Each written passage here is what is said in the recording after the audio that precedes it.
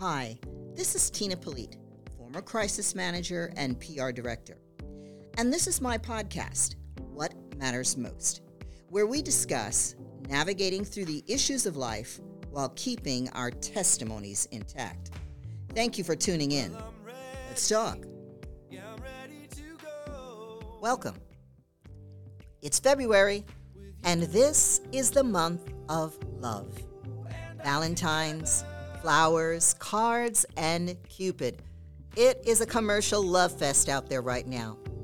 But I want to talk about the real deal, love, what it is, and how we keep it strong. I hope you're ready. Let's get into it. Here we go. 1 Corinthians 13, 4 and 8. It's called the love chapter. Love is patient. Love is kind. It does not envy. It does not boast. It is not proud. It is not arrogant or rude. It does not insist on its own way. It's not irritable or resentful. It does not rejoice at wrongdoing, but it rejoices with the truth. Spiritual love, or true love, which we hear thrown around all the time, is actually when you fulfill the desires of another as if they were your own. Wow, that's a lot. This is my favorite part at the end.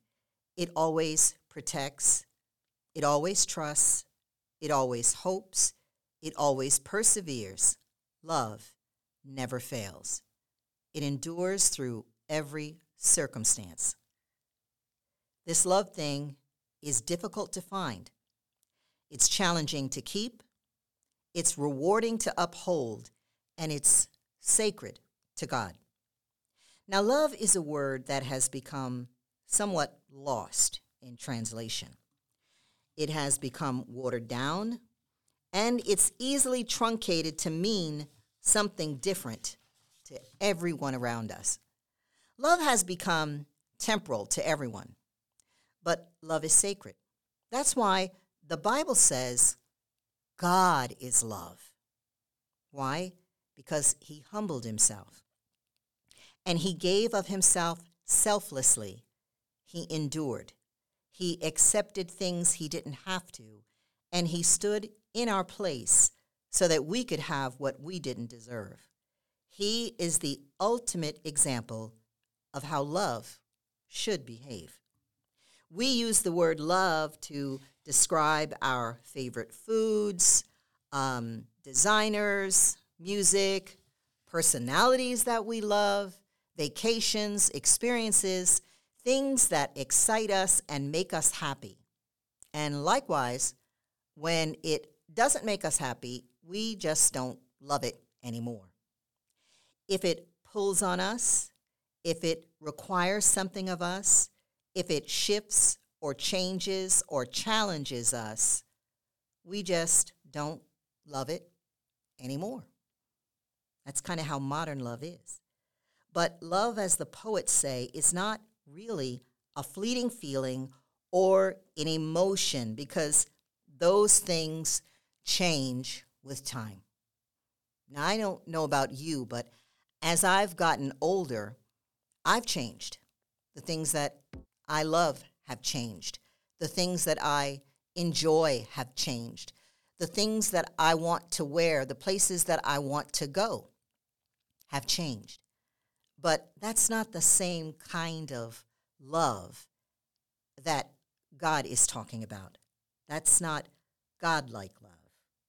I know I'm not by myself.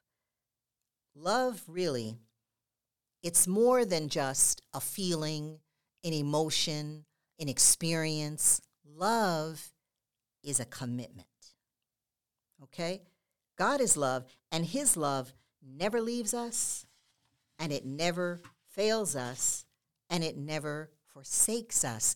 And so when we think of February, the month of love, and we think of what love means, the people that we love, the things that we love, love should be deeper. Love should be more like God. And it should be more like a description of what his love truly is, because that's the one that counts. You know, as a crisis manager for over 30 years, I've had to talk a lot about love. You wouldn't think so, but quite often when there's been situations and circumstances, whether it was clients in the corporate sector or clients in nonprofit or even Christian ministry, often behind it was the fact that somebody did something that upset someone, and behind it there was some person that they loved that was caught in the crossfire. We've had to have some very serious conversations with clients because often the choices of one would affect the other, and because of that, their love would come into question. You know, in hindsight, I really wish more people went into relationships understanding love a little bit better. Marriages, parenting, ministry. If we only understood what love really meant, we would enter into those relationships more cautiously and with more information and more knowledge of what the cost was. Because love costs something. Yeah. Love is not just something that we feel and that we get, but there's a cost. And it can be painful at times. It's difficult. It's challenging. And it's changing. And it's growing. And it's maturing. And it's stretching. But it does endure. If you feed it, if you truly commit to it, it will, as the Bible says, never fail. I believe that with God, all things are possible. And you know what? You have to have this core belief that with God, all things are possible. You have to have faith, because without those things, it's very hard to enter into a love relationship that's going to last. Because situations change, people change, things around us change, and love based in Christ will last. Sometimes you can't see it or feel it, so you just have to believe it by faith. Good years, bad years, good months, bad months.